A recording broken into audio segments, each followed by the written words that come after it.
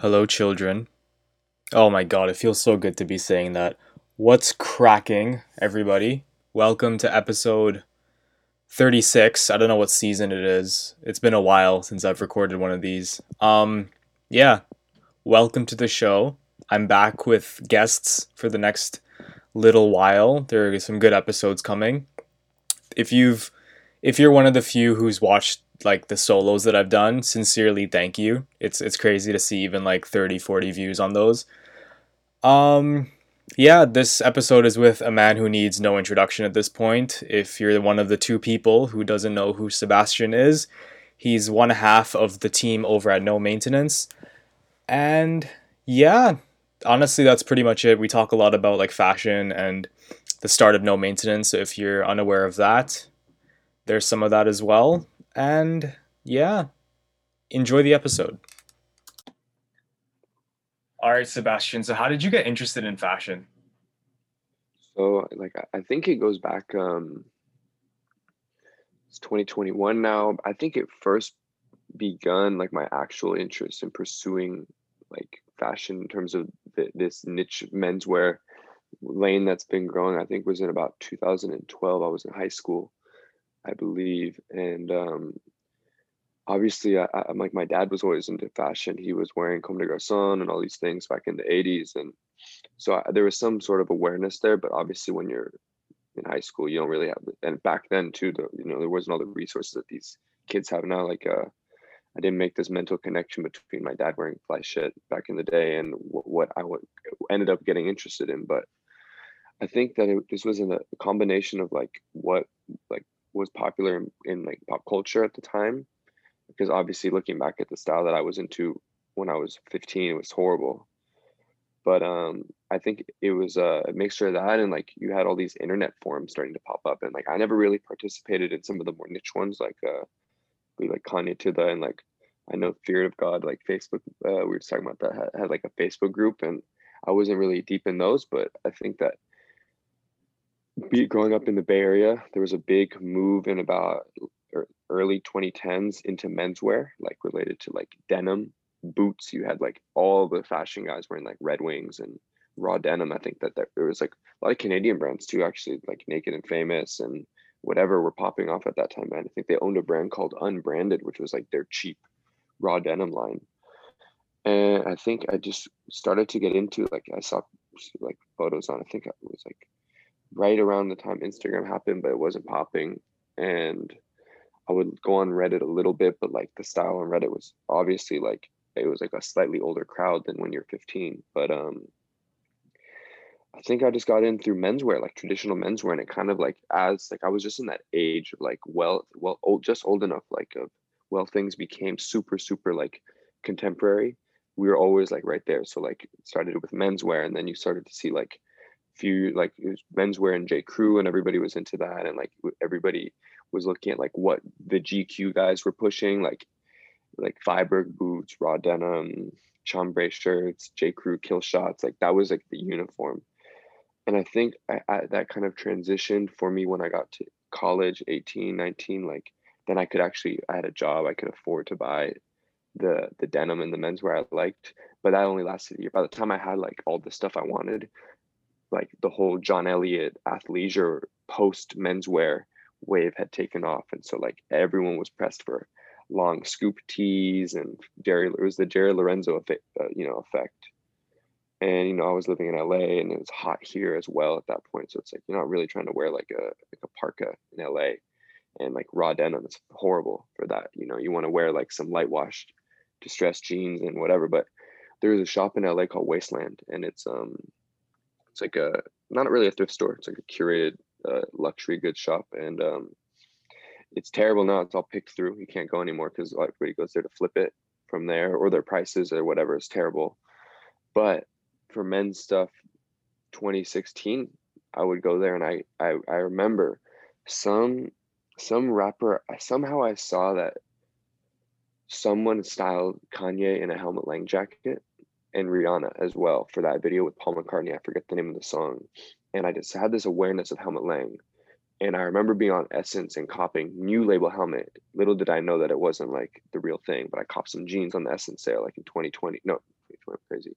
2017, 2016, right as I transitioned out of this kind of streetwear, whatever, which I never dove too far into, but I remember finding a waist on a couple Helmut Lang pieces and paying like there were helmet pieces there. There were Rick Owens pieces, and there were like whatever you could think of, and like the prices were all right. Right, I mean, Grailed. We were all on Grailed as well, but like I wasn't on Grailed. Like getting super into the niche stuff, and like I feel like that just kind of begun the journey. And obviously, when we started when I started curating and sourcing Japanese stuff, it just made it easier to have clothes around because we were selling them. I think that like that could kind of cover the basis of it. Obviously, my interest in clothing has kind of completely, it's my whole life now. It's very different than when you're 17, 18, 19, falling in love with like style and like the aesthetic of it. But when it's a business, because I would say my relationship with clothing is fundamentally different than it was 7, 8 years ago. Absolutely.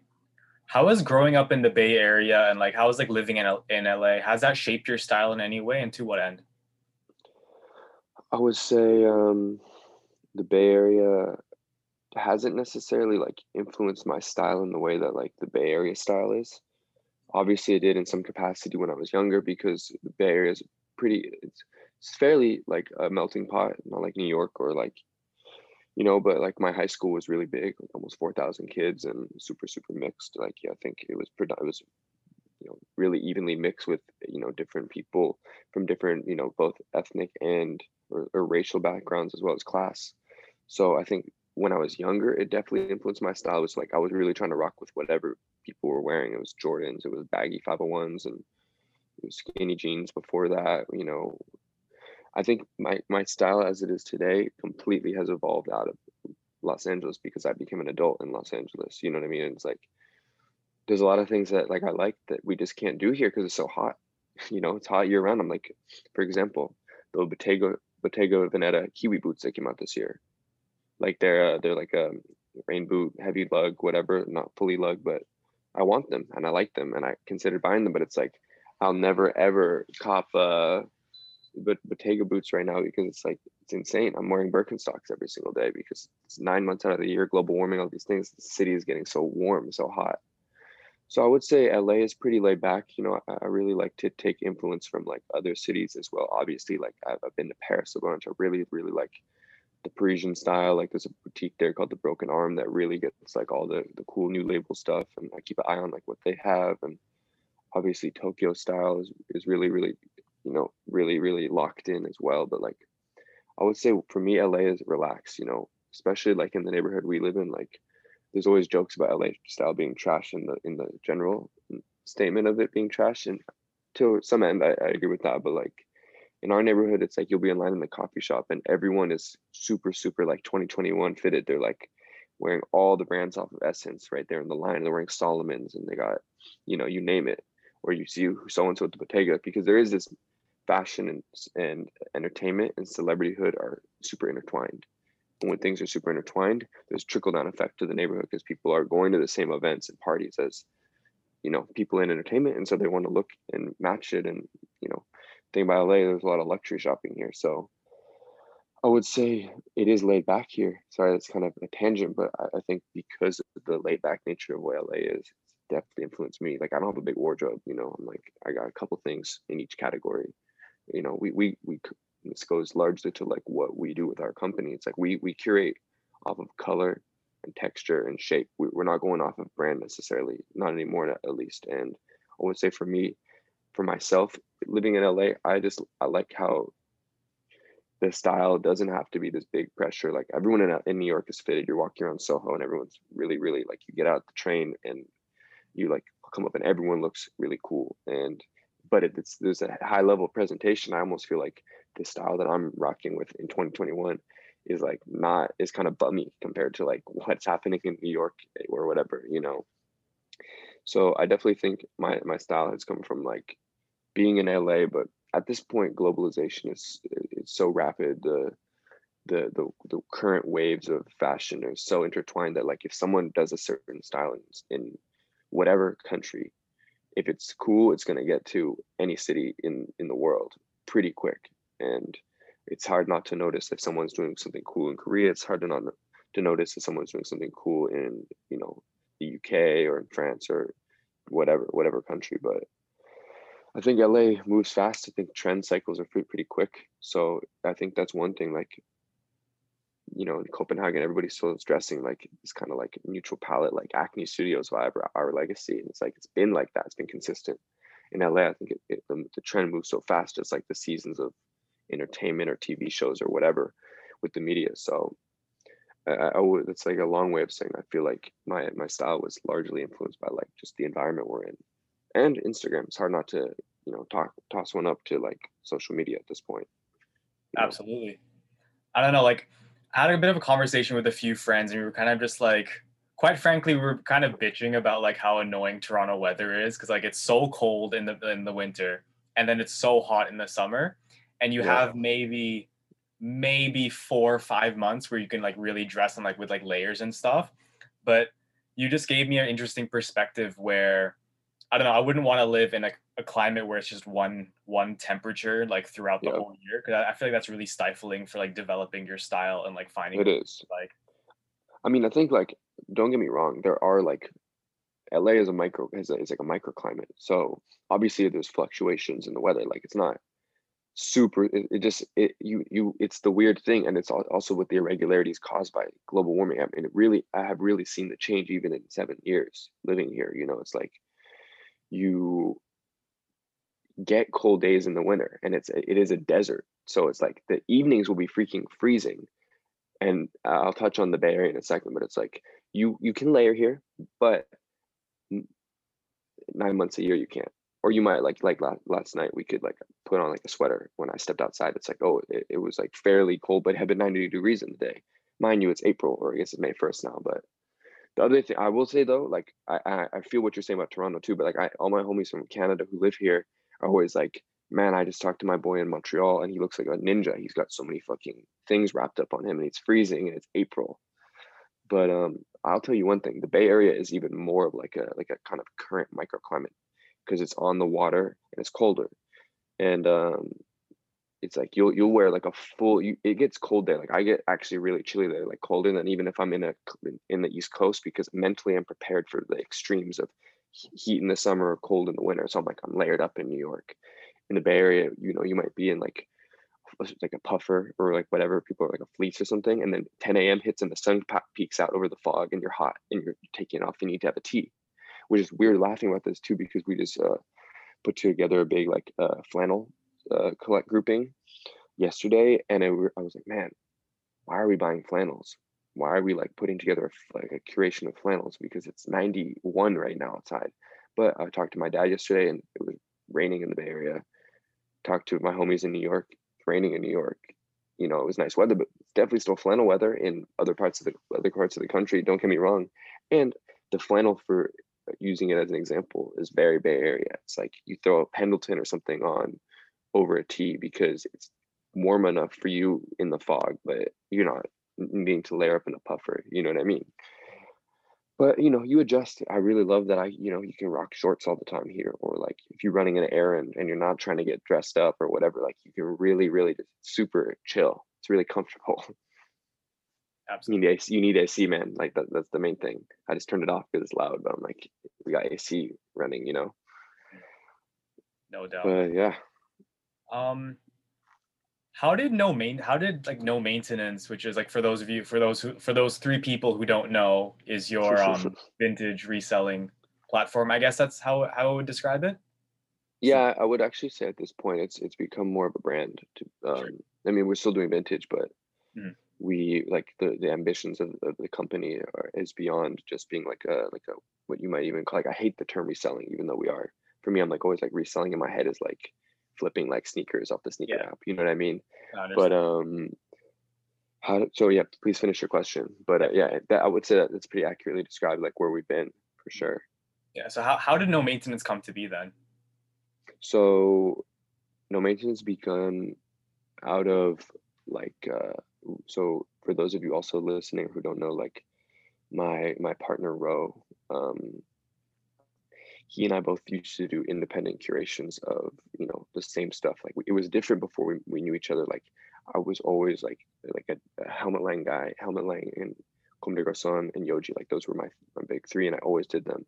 And then Ro and I were linked up through a friend of mine who I went to high school with, who went to college with Ro, and he just used to see us both posting like random Japanese shit, and he was like, "Oh, you guys should connect." And a couple of years ago, he connected us, and at the time, I was like just in the midst. We were both in the midst of growing like our like Japanese curation, and I was talking to him like I was designing rings and jewelry as well, and I was just trying to figure out what we were going to do besides like getting into like curating stuff. It was a different time even 2 3 years ago because of this rapid acceleration of like awareness. But I was importing like at that this week when we met, I was importing like organic tea from Taiwan, and like I was gonna do like a minimalist tea line and like mix it like not t-shirts for you listening, like literally teas, like various types of like white teas. And I was gonna do like a tea line and like jewelry and kind of just figuring out this home goods vibe. But honestly, starting a brand is horrible by yourself. It's so much time in your head, and I've done various iterations of it. Fast forward to Ro and I meeting, we're talking. He came to visit LA because he went to college in SB. He had friends here, whatever. So Ro was here. We linked up. We went out for drinks. We were chilling, and just our friendship grew. And we went to Japan together 4 months after that for a month. And we were just in Tokyo. And at some point, we just were talking about him moving to LA because he had been here for college. I had been in LA in the neighborhood we live in now for a minute, and he moved here literally the week before the pandemic started. And by moving here, we were both doing independent curations, and Ro was always like really deep in undercover. He was into Capital before me. Like he had a crazy boot collection. He was selling tons of Dior. And I think we influenced each other. Like when he moved, I started getting into Capital, and obviously our trip to Tokyo, we were really rocking with Capital. But and I think I influenced him. Like he hadn't owned any Helmut Lang before that, so he started copying Helmut, and kind of became this mixed bag of like there was no separation for us curating. But how do you combine two independent curated shops? And we also noticed like the super rapid like desire for vintage. Like it started to like really be like this style of people was like outweighing like the desire for like what people might call archive goods at this point. You know what I mean? So that first week before things shut down, we started to like develop and do our research on like how we could develop like some meaningful connections in the industry of vintage, or you know that realm that's completely different from like doing niche sourcing and developing like private relationships with people who have collections and whatever. And we started it in March, and we were just kind of flipping teas and whatever off of our story for like a side hustle. And everyone was in the house at that point, and there was not much to do. We weren't seeing anybody at all, and it was just we're getting teas, and we started getting some denim as well. We were only getting Japanese Levi's at the time because we couldn't leave the house, and we had a guy in Japan who could get us them. And at some point, I think we took a pause because it became too COVID. Like no one could do anything by like this time last year. Like we weren't going anywhere. We were super tucked in the house. But I think in July, basically 4 months after we started No Maintenance, we started to like, okay, let's actively like things were opening up in LA again, like in terms of like the regulations regarding like going out and like we were going to meet people or source or whatever that was. And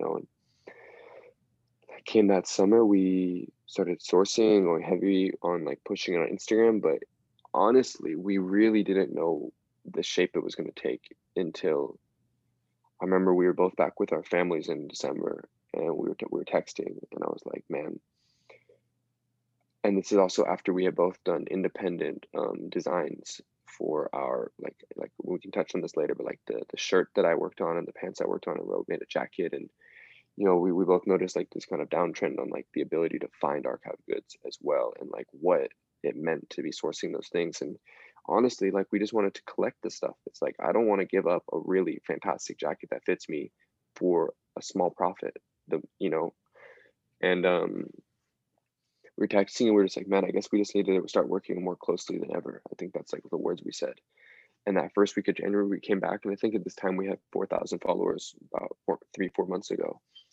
and it had been like pretty steady. Like we had a really good like like not cult following, but like devoted following. Like we had people just tapping in with us every single day, buying stuff. Like we had people placing like 15 orders a month for tea when we had like not many followers, you know. And we had this. We were literally just doing like denim and tees, blank tees, and I feel like, and I will say like I've seen the trickle down effect now too of like the way we were shooting our like stacks of like color palette blank tees.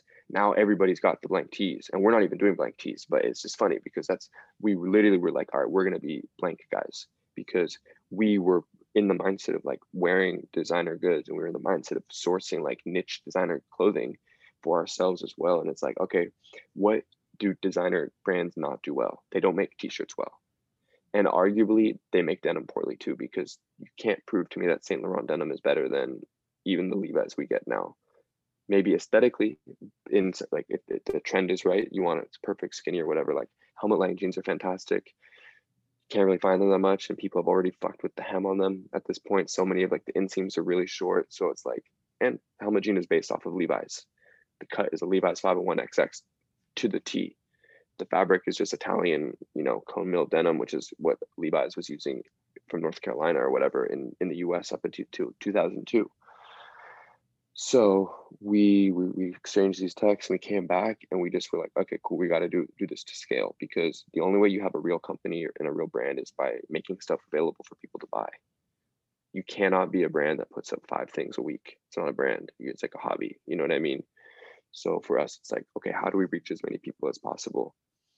And another thing I always see is like people ask us how we get so many things or how we are so like posting so constantly. I'm like, this is literally our jobs. You know, it's like if you look at something like a 40-hour work week, this is our duties to do these things. It's literally our livelihood is to be finding marketing and, you know, all the things, the steps that we take for the maintenance. So, you know, we work way more than 40 hours at this point, but it's kind of how the company began. And at this point, like it was originally always going to be the side project, and then it was kind of equal, and we didn't know if we were going to do our designs. We were always talking about getting a showroom at this time, but we couldn't justify the price point on that. And then suddenly the response to like our take on minimalist vintage just kind of caught. You know, we had, like I said, we have 4,400 followers in mid-January, January 15th. We had 10,000 followers in February. We had 20,000 in March or in April, excuse me, or like last week or something. And now we're at 22K. So it's like, it's just, we saw what we were putting out there was getting a response. And it's like, to put it into perspective, the monthly visitors on No Maintenance is tenfold what our archives got even at the peak. You know what I mean? Just the sheer number of people, individual people connecting with us.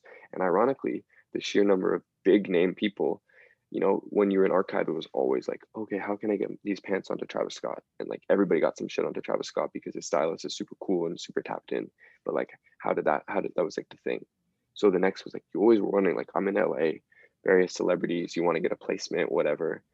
Ironically, we get hit up now to just to the reach of No Maintenance every single day at this point of like doing stylings and pulls, and like as soon as we're done here, I have to like put together like a press kit for, you know, some random person. You know, it's like, so that, I would say that's the roundabout way of how we started No Maintenance in terms of like the, the the motivation behind it, as well as like bringing us together. And now we have a team we've built. You know, like we have a full-time employee working with us who's super dope. Name's Peter. Like we couldn't do it without him at this point. And we have other people, like we got a photographer we bring in, and we have a casting team that we're working with as well. Like we just have a lot of moving pieces around us now, that it's no longer just me and Ro on the couch in the living room at our old place, like grinding, you know. Absolutely. This is, I feel like as of late, I think, I'm not sure if it's because of the pandemic or just because of the advent of, I know you hate the phrase, but vintage reselling platforms. It's again, like I said, it's become a bit of a contentious topic. So can you tell me what is something that people don't really understand about the curation process for No Maintenance? I will say people, as we've excuse me, as we've gotten bigger, you know, and like we'll have like a photo that will get like 100,000 person reach. If you look at the stats, it brings in people who don't follow us, who comment on the post or whatever. You know what I mean? Like, who, I'll give an example. Like in economic terms, you might have a teenager in rural Michigan, you know, like Midwest, who comments, why would you buy jeans for said price when you can cop them for $5 or $10 at the thrift store in Michigan? And at this point, again, even if you're like in the Midwest, which apparently has good, Americana vintage, if you're at Goodwill, which we never go to, people think we go to Goodwill, people think that we do stuff like that. We literally don't do thrifting to get our stuff because we're so like I said, we do stuff to scale. And if we're doing something, it has to be replicable and it has to be to our standards of high quality. So we get people commenting stuff like that, or like we have people commenting, oh, your jeans are from the 90s, from the 2000s. And it's like, we literally worked with Levi's to learn how to do the dating of our jeans. So none of our jeans, if you pull out of our 500 jeans that we keep around, are newer than 2001, which is when they switched over to poly tags, and most of them are from 91 through 96. People don't understand that it's really difficult to get true 90s jeans. And they also don't understand that a price point that when it's curated is reflecting upon a lot of principles that are not the same as a pair of 2010 Levi's or 2015 Levi's that may even look good in a Goodwill in Michigan or whatever state it is. We live in LA. Cost of living is probably 5 times the cost of doing business. Living is not even my example, but the cost of business is way more. Permitting, sales tax, everything.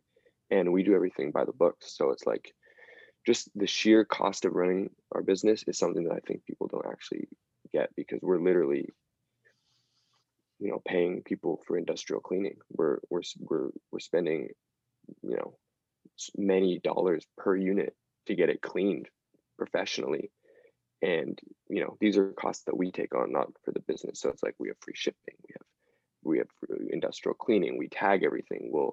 We make sure that everything is, up to our standards. If there's we might get it repaired if it's got a problem. So like, I think that people just don't understand the lengths that we are, like, not other people, but we take pride in, is putting together like a polished product, whether or not it's a used good or not. What we're putting out into the world is what we believe to be like a high quality product. I never ever end my day thinking, wow, like, I can't believe we sold that piece for that price or whatever. Like, I literally genuinely believe, like, when you get the jeans from us, like, we're going out of way above all of our competitors to make sure that, like, and there will be errors, because of our volume. Like, if like a measurement might be quarter inch off, and like we make amends or whatever, but like, we go out of our way to do full, measurements. We go out of our way to, like I said, get everything clean, make sure everything is, we steam after we get it clean, we steam it all, and we get the photos, and we shoot everything. And like, there's just a lot of labor involved, is like what I'm trying to say. I'm not saying woe is me, like, we love the work, but I think that people, especially those who aren't tapped in with us, because it's not like we're having trouble moving our products. Like, we have an incredible response, but I think people just don't realize the lengths that we're going into beyond our competitors, even to make sure that our product is super, super, like, high quality and locked in, and I think that, like, it's just because we're in this phase of, like, the lines between being a vintage shop, between high fashion brands and houses and streetwear brands, it's so blurred. It's been blurred for so long. So like, if we're shipping you, and here's another aspect of it, we get custom upcycled boxes in our color of our choice, branded postcards. Everything is wrapped up tightly, tissue card, free shipping. We shoot basically everything UPS ground. So like I said, there's all these hidden costs that people don't think about, that, like, if you have, versus going and finding like the random steel in your city. And the other thing is, we're selling abroad. We sell internationally, man. Like, there's demand in Canada. Like, we sell a lot to Canada. You can't get US vintage as much. We sell to Japan. We sell tons to China. We sell to all over Europe. We sell to, the Gulf, like, we sell everywhere. And most of these places can't get good vintage, and they're willing to, like, tap in with us because we make everything so easy and accessible. And like, we get so many messages a day. Like, our DMs are just unbelievably stacked up, and we still go out of our way to try and answer as many as possible. You know what I mean? So I think that, like, that's one thing that, like, as we, we're trying to open up the spotlight into what we do more and more. Like, I just want to make it very clear to, like, the people who are supporting us, or even on the fence of supporting us, that, like, we're really trying to make sure, like, what we're offering is like a high quality product, regardless of if it's vintage or a used good. Like what you're getting in the mail is coming with a lot of care and thought put into it to make sure that you get it. We ship same day. Like we packed 200 orders this week. We're shipping boxes. We have parts in motion to make sure that like they're picking it up from us, and or it's getting dropped off at the right time and whatever. So I think that like this is the backside that people don't see for sure. Like the thought and the care that we're really trying to put in, because we really value everybody who's like tapping in with us. No doubt. I remember when I was young and stupid about a year ago, I used to like I used to kind of hate on the vintage platform because I was like, "Oh, I can go thrifting downtown and find something cool." But then I went thrifting downtown and I never found like a perfect pair of vintage jeans, right? Because I found like maybe an early 2000s pair or like even maybe a late 90s pair. I think I've sold a couple of them off. Mm-hmm. And when I finally found like I again, I don't know exactly how old the pair is, but I believe it's like late 80s, early 90s in that range. I'm gonna sound like a broken record for saying this. Now, a lot of people do say that the quality is a lot better, but it's fucking noticeable, man. It is, yeah. It Insane. I really didn't is. even realize. Yeah, I mean, a lot of our jeans for 501s is a different story for different cuts. You know what I mean? Like they were produced different places. It's this funny thing because we have like the one guy in Singapore who's always hitting us up for like USA jeans, and it's funny to me because in my opinion, like based on like the texture, the weight, the feel, like all the '90s jeans are the same quality, because if they weren't being produced in the US, they're being produced in the EU or in the UK. And it's not like the sewing in the UK is worse than the sewing in the United States in the '90s, or the sewing in France. Like a lot of them we sell are made in France. And to me, I'm like, wow, that's great. I feel like French, besides the US, the French had the highest number of workwear factories in the world. Like they were really, really big in that world in the 20th century. So it's like, it's so noticeable. You could like when, like I said, somebody was telling us like our jeans were like not '90s. I'm like, bro, we have literally handled tens of thousands of pairs physically. Like I've touched them. I can pull out of a stack blind whether or not it's from the '90s at this point, because the thickness of the cotton is different. You know what I mean? Like there's just things that are different. Like the tag was made of cotton, up until 2002. Actually, I've seen some pairs from '05 that were made in the USA, I think, and some like really random cases that had a cotton tag. But, if we ever, and also mind you, if we do ever get a really good, like a pair that aesthetic, because we curate based on aesthetic, we don't curate necessarily on like rarity per se, like we go on color and aesthetic. So there is a rarity to the color and the demands for the colors we get, because even this like last week we had like crazy fades, like, you can't manufacture that, the kind of color that fades out on 20 years of wear, 30 years. The '90s were 30 years ago. But you can just, if we do have a pair that's from the 2000s, once in a blue moon, we market as such. Price is reflective as such. You know what I mean? So it's like we're hyper aware of everything that we're doing as well. So it's like we're never trying to pull the blinds over somebody. It's like we're marketing everything as such and accurately, and like we're also, bear in mind, like we're treating this not, like I said, as a vintage company. We treat this as a company. We're a corporation now, like not like in the sense of like McDonald's, but we are a corp. Like we are founded. There's various aspects that come with that, but like when we approach our business, we're treating it like we're not just flipping stuff on the internet. We're trying to really like reach people in a broad sense. You know what I mean? And I know I said that a second ago, but like just to reiterate that, like, and with your experience being in downtown and thrifting, it's like I go thrifting in LA just to see what's good, or like I want to find something for me, go with my homies, or like whatever. And it's like I don't find anything. Can't find, because now the internet again, it's all picked over. So like it is what it is. It's like this kind of causation effect of like the good stuff is going online for a high price. And you see that happen with like certain styles of things, like the Carhartt Detroit jacket that everybody rocks. Like I've never personally owned one for myself, but like we've handled them. It's not really a fixture for us because it's so popped, it's so hype. It's like we're not really trying to do that. We're just trying to do our own thing.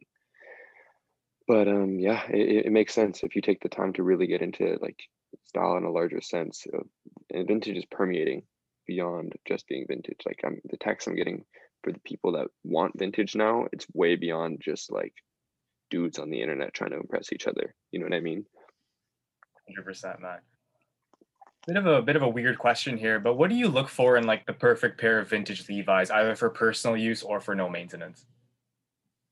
Besides the So Yeah. Like besides, like when we, like the, yeah, I feel like the approval for us is like we're not gonna pull something that's not old, but I have quite a bit of them myself. Like I used to have a ton of Helmet Lang jeans. I don't have any of them. I literally don't own one now. Like I love Helmet trousers and I love like Japanese trousers, but like for jeans, like all my jeans are Levi's. I actually don't even own an Indigo pair for myself, believe it or not. It's insane. But for me personally, what I'm looking for is definitely like I don't like things skinny.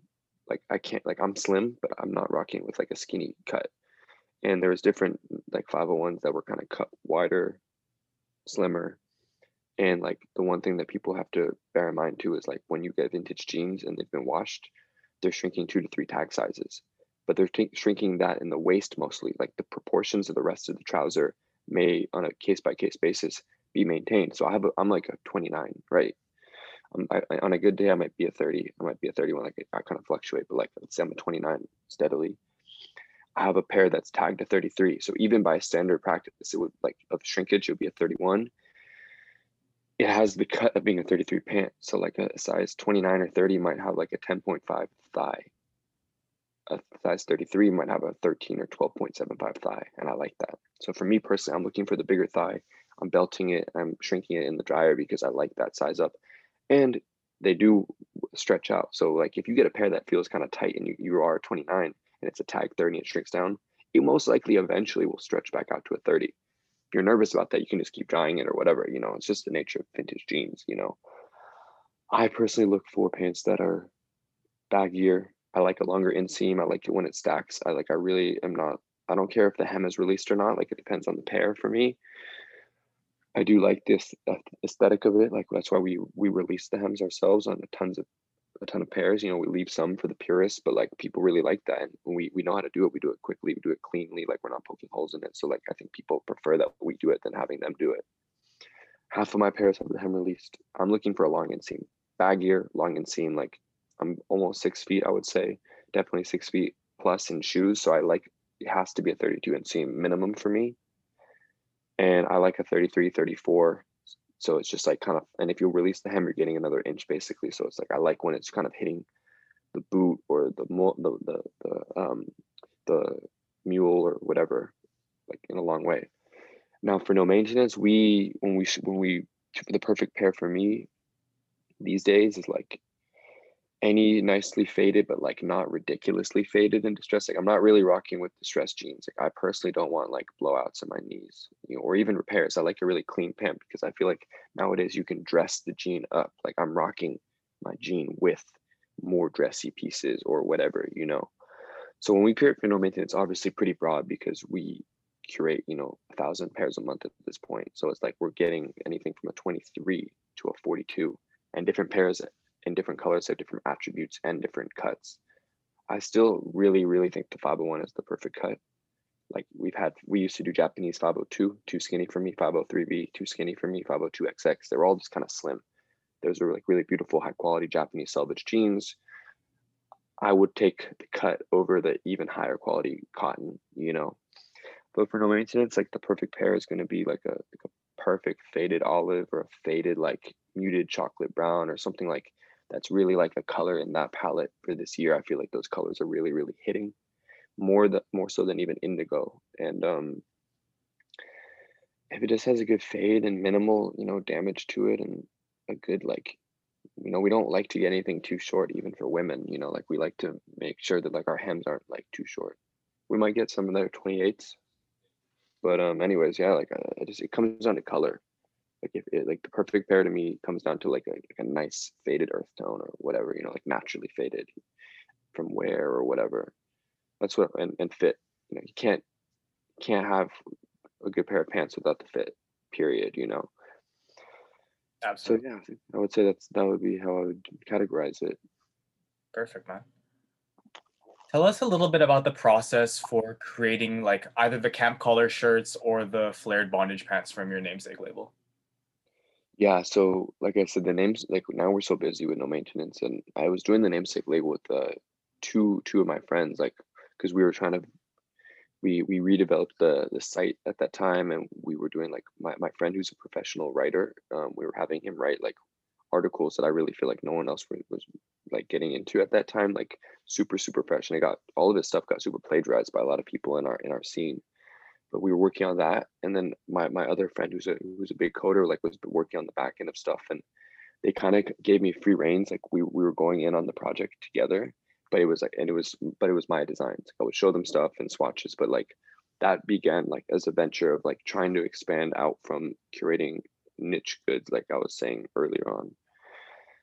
With the camp collar, I just like I got to a point where I realized like I prefer a camp collar cut over a regular like a straight cut or whatever they're called, like any day, because of a couple of reasons. I think the camp collar looks elegant. I think that like it has this nod to vintage, 50s style, popularized in different periods. Like I said, that was really big in the 90s, which is why I'll get there in a sec, like why a lot of Japanese brands were doing camp collars in the 90s. But I just really like the fit, and I like how you can rock a camp collar with a jacket without it looking like you're super like if you like have your collar like you're super tight here and like have it all buttoned up, because it falls flatly. It's like super neat.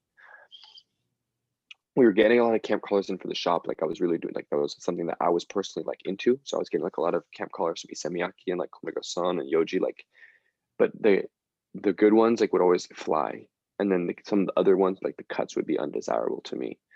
So I was like, look, why don't we look at all of these camp collars we're getting in and make what I determined to be the perfect shape.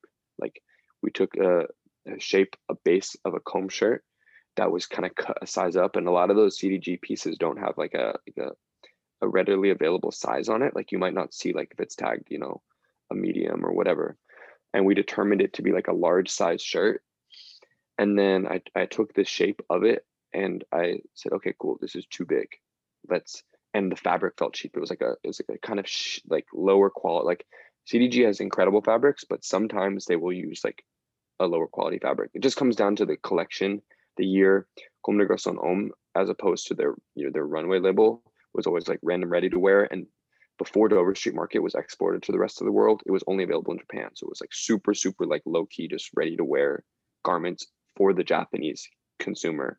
That was eventually in Dover Street London, and then Dover Street New York following that, and now Dover Street LA. But those pieces sometimes were just never that crazy of a high quality to me. And so like I was like, okay, cool, let's find a manufacturer locally in LA and make the perfect shirt based on shape. So we took this shape, and then I sketched it out, and I cut in the sides. I took it in on the sides, took it in up in the length, but I kept the longer arms and the bigger proportions. So it's like I always tell people to like size down, because it's like our large fits like XL, the M fits like a M to L, the S like I don't there isn't even really a small size, but like I like that. I want it to be like a unisex Yoji vibe.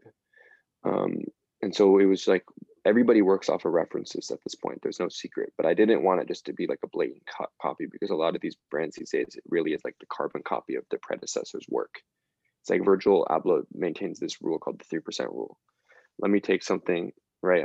You're nodding if you're familiar with it. It's like, let me take something and change it 3%. I didn't want to just do a 3% change, because to me, changing the material is more than a 3% change, because we went from like a lot of these camp collars were polyester fabrics, and a good one might be like a rayon, like an artificial rayon that was super silky. But I was like, cool, let's find a domestically grown linen. So we got like the most expensive, like, and high quality linen we could find through a manufacturer, which was actually grown in North Carolina sustainably. So like that checked my list.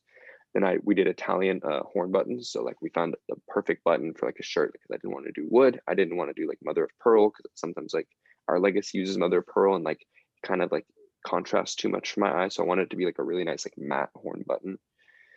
And then we picked Pantones. Like I didn't want it to be a pure white, and I didn't want it to be a jet black, because I feel like a jet black shirt looks like a waiter shirt. We did like I always called it like with the pants like a vintage black, because I didn't want those to be jet black, because it was a cotton twill on the pants. It wasn't a wool. Wool black is different black than a cotton twill. So my mind just came out of like these like initial pieces that I saw there was desire for.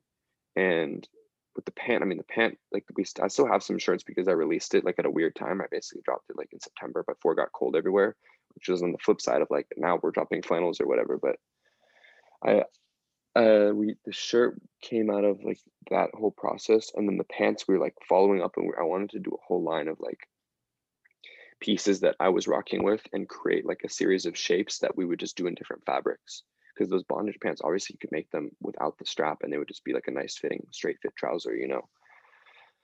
And I took that initial shape off of a helmet pant. Obviously, like everybody was referencing helmet, like you had the Vujade cargos and you had all the trickle down effect of the brands copying Vujade cargos, which is almost a complete one-to-one of a helmet cargo, you know, the flared one. And I didn't look at those pants and say, oh, I want to make my own bondage pant, you know.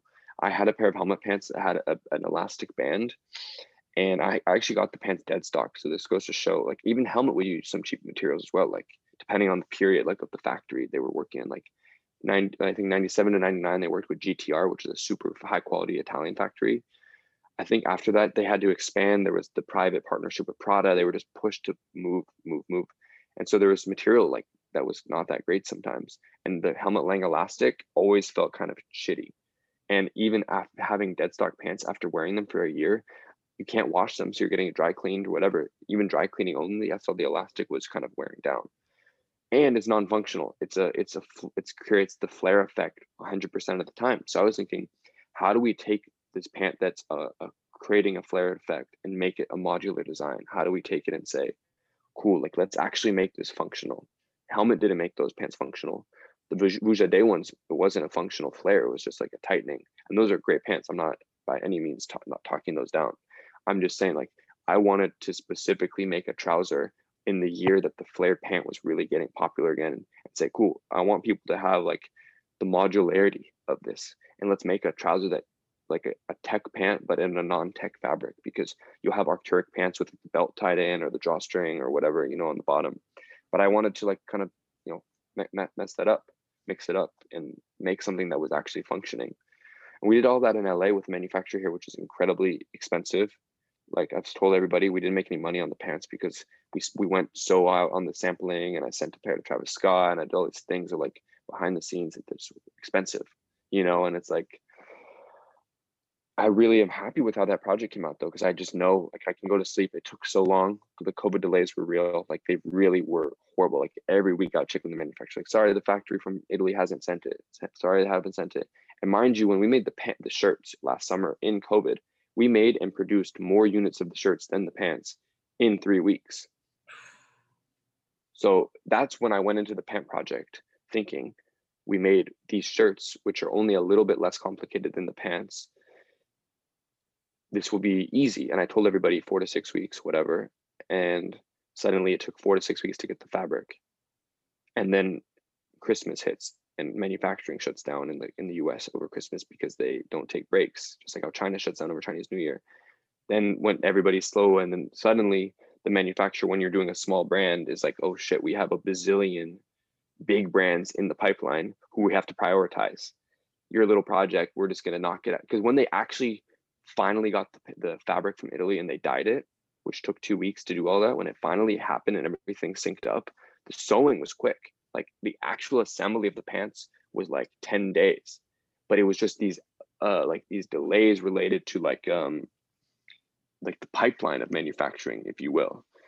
But as far as that went, it was just an absolutely fantastic learning venture, because now we have like 20 products in the pipeline that Ro and I are designing, as opposed to working separately. And it's like we have a million things going. Like we're making products you wouldn't even think that we were making at this point, you know. And learning on how to manufacture, how to negotiate with people, how to do the deal with delays, deal with even the psyche related to like, or the psychological impact of having a bunch of people writing all the time, and everyone was super relaxed and chill except for like 3 people were like a little pressed the whole time. And I was always like, look, anytime you want, I will give, like I made these, I would always reiterate, like, look, if you order these pants from me, I made them for you specifically. I knew I could always sell them if I had to because there was demand there, but I didn't really want to deal with that. And like I'm so happy that the pant project is behind. I think it's something I'm going to be really proud of looking back on it, because like I said, I don't go to sleep at night thinking, man, we skimped on that project. Like we imported Italian fabric, we got US, you know, buttons and everything. Like same with the shirt, like everything on that was like to try and match or surpass the quality of the helmet pants that we were wearing at the time, you know. So that's kind of how it happened. And that was my design process, really like pretty straightforward. And I think it is of of this generation of being online. It's like, what makes sense? What do I want to wear? You listen to a podcast with the dudes who do bare knuckles, for example, in our lane, adjacent lane, or they've been around for a while. They wanted to make stuff for themselves, and we're no different. And I don't know, even there's so many brands that are popping right now. There's nothing like making something for yourself that people are responding to, because it's going to be cut in completely to match the hole in your wardrobe. And that was kind of our main motivation behind it. And same with what we're making now. It's like we have all these things that we're making that I have are pieces that I haven't even dreamt of buying, but I would wear them if it was the right piece, you know. And that's been our transition, our approach to no maintenance, was like, how do we come at this and make something like way more wide scale, like scalable, popular for a lot of people, and also attainable, make the price point attainable. Because like I said, we can't do what we do for a living if we don't make money. Don't make any money on pants, you know what I mean, that costs you a ton of money to do, because you're trying to make the quality, and then your competitors are making like, they're drop shipping stuff from China and it's costing them a fraction of the price, you know what I mean? So it's like, how do you find the balance between these things with scale and with aesthetics that appeal to more people? Because I feel like for some people the bondage pants might even be too edgy. They're not edgy pants by any means, but just even the name for people, you know what I mean, like bondage or whatever. Yeah.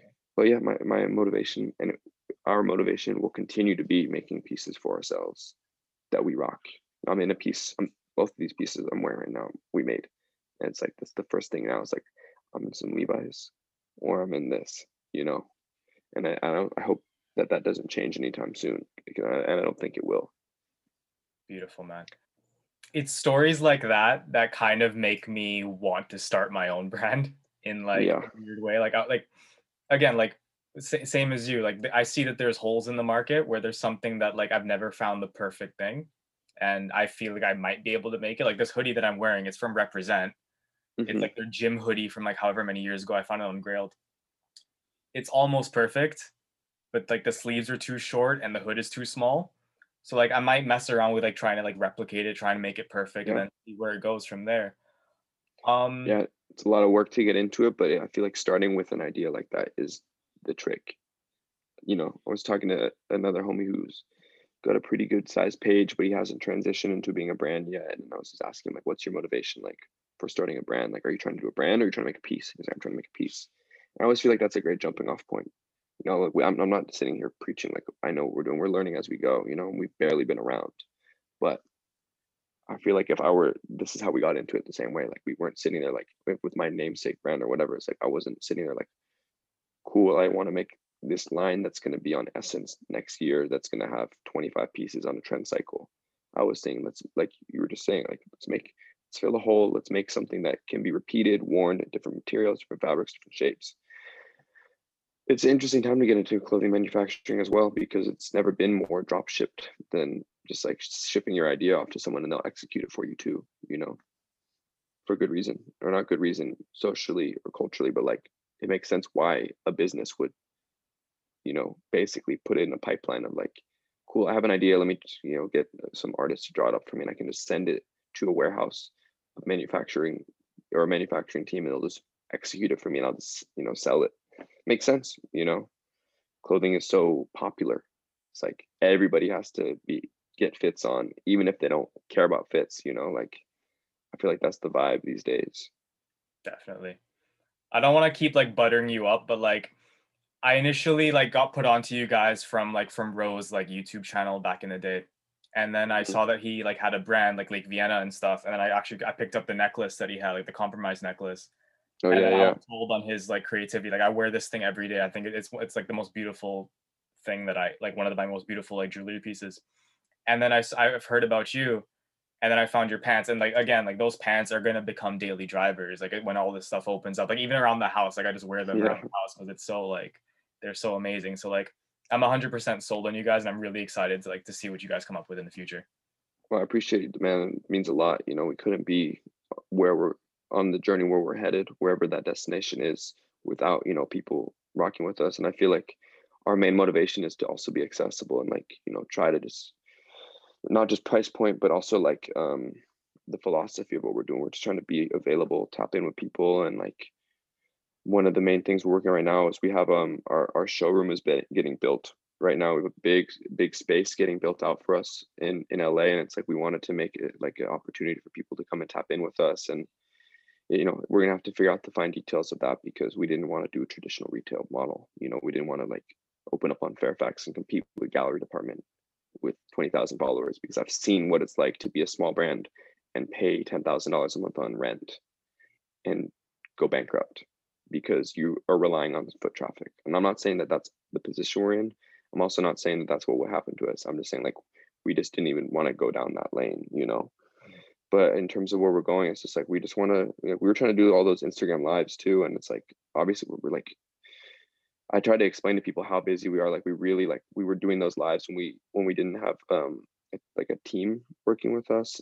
People that we got to work around, and our full time assistant as well. Like it's like hard to go on IG live in the middle of the day if you're like doing a million like physically manual labor. We do like when we're boxing and and I enjoy doing all that stuff too. It's like it's a learning thing. I don't know if we'll be boxing our own boxes forever, but it's like one of those things of like we boxed thousands of boxes now, and I know the experience, and we can understand what the person who will maybe be taking that task on is going through in terms of the labor or what they need or the why there was a hiccup in the line or whatever. Like I love doing all that. Like it's been cool that we've done all of our own. We've done everything for ourselves. Every position has been worked by us. Definitely. But Without giving too much away, like what can we expect to see in the coming year? Coming year, well, definitely like just what I just said. Like we're working on our space, so that's actually going to be open in June, I think, if there's no delays. We are doing like it's getting completely custom built out. We designed the space, so like we didn't just like rent a space and like take it as it is. Or we worked with the developer to like there's walls going up. We have like a modular wall to open up the showroom and close off the office in it. So it's going to be like we're creating a really cool experience, but we're just trying to get everything super super dialed in. Like I think no maintenance women's it's going to be a really big focal point for us in the summer going forward. Once we have a space, we want to take a different approach than how we approach menswear, or like we do unisex stuff and we sell to quite a bit of women now, but like I actually really want to go hard with the women's side of things. So everything is kind of going to be revolving around this space because it's opening up so many potentials for us in terms of just hosting like people, hosting meetings. We're going to have a photo studio in there, so we're going to be able to like be doing a lot of work on models. We're going to be able to shoot editorials. So pair that with like not giving away the pieces we're making per se, but like we do have a lot of items being designed in terms of we have winter outerwear we're designing right now for like spring, autumn winter 21 and spring summer 22, like that window dropping sometime end of this year and early next year. So we're that far out in terms of designing now. So we've got winter outerwear, we've got like fall basics, we've got a whole basics line we're developing right now of like we've been teasing our hoodies, but we're like not just doing like black hoodie that we're making 50 of and selling out. Like we're really going full sweat like brand of basics. Like we have 10-15 colors developed already in terms of perfect colors and washes, and we sampled the hoodie 6 times in terms of shape and weight to get it perfect. You know what I mean? Like each time we did it, we made it heavier.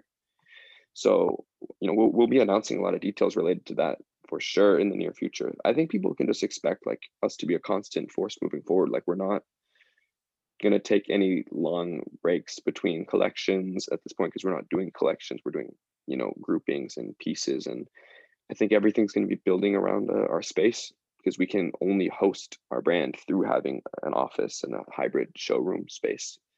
So I think people can just expect a lot from us. We're making some home goods. We're doing all kinds of stuff in terms of like like I said, we're making whatever we can't find,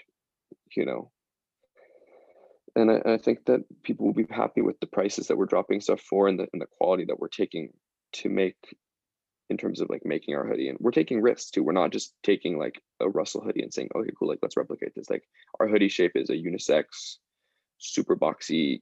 It's cropped on some men, it's baggy on some guys, it's oversized on some girls. It just depends on your height and your weight, but like we're taking risks in our shape too. We're taking what we learned and absorbed from all the brands that we liked, whether it's even like more contemporary Balenciaga, or it's like 80s Levi's or 70s Levi's or pieces from the 60s, or it's the 90s stuff that we got into this with. So like we're just trying to be on our LA, our kind of wellness, our like high quality earth outdoors color palette mixed with Japanese laid back streetwear. Like I know that sounds broad and it's hard to envision it, but like it will come together. And when people see the kind of range of stuff we're doing, like when like there's gonna be individual pieces for everybody. Somebody could wear everything we're making, but also the motivation is to get stuff for people who, oh, I don't want jeans, but I want a perfect hoodie. Oh, I don't want a hoodie, I want X. Oh, and we've got our first piece I think that's gonna line up will be our summer silk shirt that we're dropping whenever it's in production right now. So whenever we get all the units in for that, but like I feel like that shirt could be on anybody as well. So without giving too much away, I feel like things we've talked about and Ro and I have kind of like talked about like we know what's cool to share at this point and like what's not to share, because I'm also aware of like all the people like really peeping and like ready to like I know Reese Cooper said he doesn't put an idea on Instagram before trademarking it. Like he literally will not post a product without trademarking it. And I understand why. Yeah, I've seen the back end. I see like the brands who will just literally just like fast fashion it. And it's not really my concern because I think people are going to come to us for the original product. But in terms of just like other people kind of catching on to you, like I've already seen with the way that we do photography, like Ro does a lot of the photography these days. And I've already seen with the Instagram pages with us, and it is what it is. You don't own a photo, like a style of photography. But our motivation with the no maintenance fee was never to just post a product shot. We're like, how can we go as long as possible without just posting a t-shirt on the ground? Because what does every single shop on Instagram look like? A t-shirt on a concrete ground. And I think that that's going to be our approach to our brand. We're pivoting. We're always pivoting and maintaining like, it's nice because we have different approaches and we can have different skill sets, and Ro and I can like go and handle different aspects of our business. And it really helps to be like have the same vision align in the end though. And that is no maintenance is a brand more than it is going to be just a platform for reselling or curating like used goods per se. Perfect, man. I'm I'm not really one of those individuals who gets like super excited about like current like fashion shows and like current like trends and stuff, or even like what a brand is like necessarily like coming out with next season. But the exception to that is like what you and Ro are putting out. So like I'm very excited to see what you guys come I up with. appreciate Definitely. that. Yeah, I'm looking forward to sharing it, because it won't be like the trend cycle. It's just the nice thing about being your own brand and being privately owned essentially, like without taking investment from a bigger brand or company or like whatever. We have direct say of like what we're putting out and when we're putting it out. The internet has, Hama Lang was the first to drop a fashion show on the internet. He quit Paris, moved to New York, did it online. We're many years beyond that at this point. But the effect of not having to put stuff out based on this antiquated view of spring and summer and the waste that goes into designing for sales, it's just like that's just the opposite of what we're doing. Definitely. So yeah, Absolutely. man. Is there anything else you want to touch on? Got two more questions here. Do you have any book Cool. recommendations for me? Yeah, I do. Let me think. I was a creative writing minor at UCLA in college, but my reading time has really reduced because I used to have the opportunity to read every day. I really like my dad's from Chile, so I'm half South American or half like Latino, so like I really like resonate personally with like a lot of like authors from those parts of the world because I feel like a heritage. I feel like a connection, especially when they're like a Latino author in the USA, because I relate to it being a first gen here.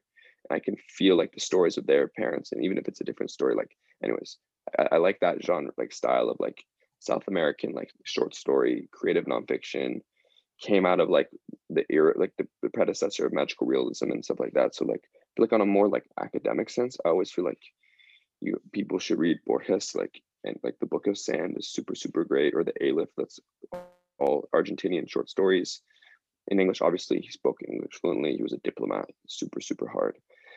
I think more contemporary, there's a Chilean author I really like and who's not that well known called Alejandro Zembra. And I think he has really, really cool novels that aren't too hard to get into about like human connection and emotion and politics and whatever.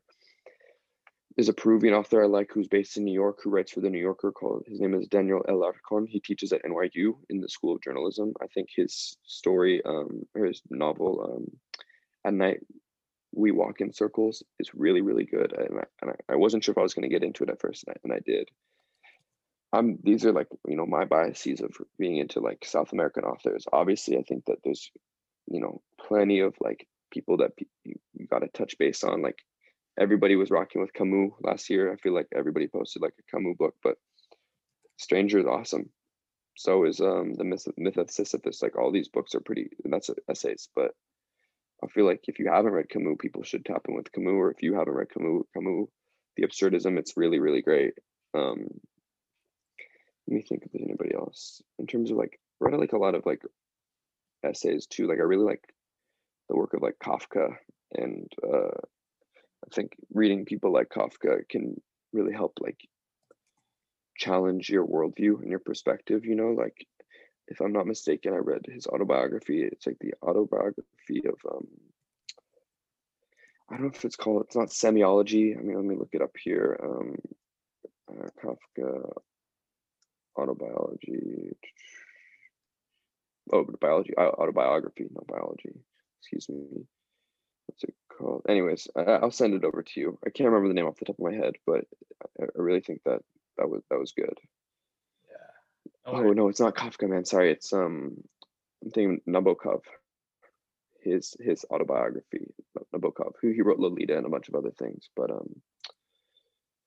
yeah, but I feel like that touches on like kind of some 20th century philosophy and some like 21st century like lighthearted but not like human. I like humans, human connection. You know what I mean?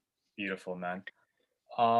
Where can the people find you? Plug everything that you got going on, man. Most importantly, you can find this on No Maintenance. That's like the main I care about. Obviously, you can still tap in with whatever I end up doing with Shop Don't Tell on our other Instagram platform. Although, we're still trying to figure out what that's going to be. And then obviously myself, my name, Sebastian Raga. I don't really post that much anymore, and I'm trying to continue to reduce my time on my own Instagram because we're so busy and glued to our phones with No Maintenance. So like, I've posted twice on that this year. I'm trying to keep it like under 4 posts and not really being engaged. But follow me on there. I'm around. So I use it as like as a tool for connecting with friends and whatever. You know what I mean? Marketing, self marketing. It is what it is. So yeah, Sebastian Moraga, No Maintenance, Shop Don't Tell. Those are the big three. And start with No Maintenance if you don't know me or Perfect. know us, because that's our passion right now. Awesome, man. And those are all going to be listed, linked in the show notes of the podcast as well for whoever's Cool, listening. cool. And yeah. All right, man. That's pretty much it. All Thank you right. so much for taking the time, and I learned a lot from our conversation. Absolutely. Thank you for listening to me. I feel like I can rant a little bit. So it's nice to chat. You're good, man. No I'm glad worries. we finally were able to make it line up. Absolutely, man. Absolutely.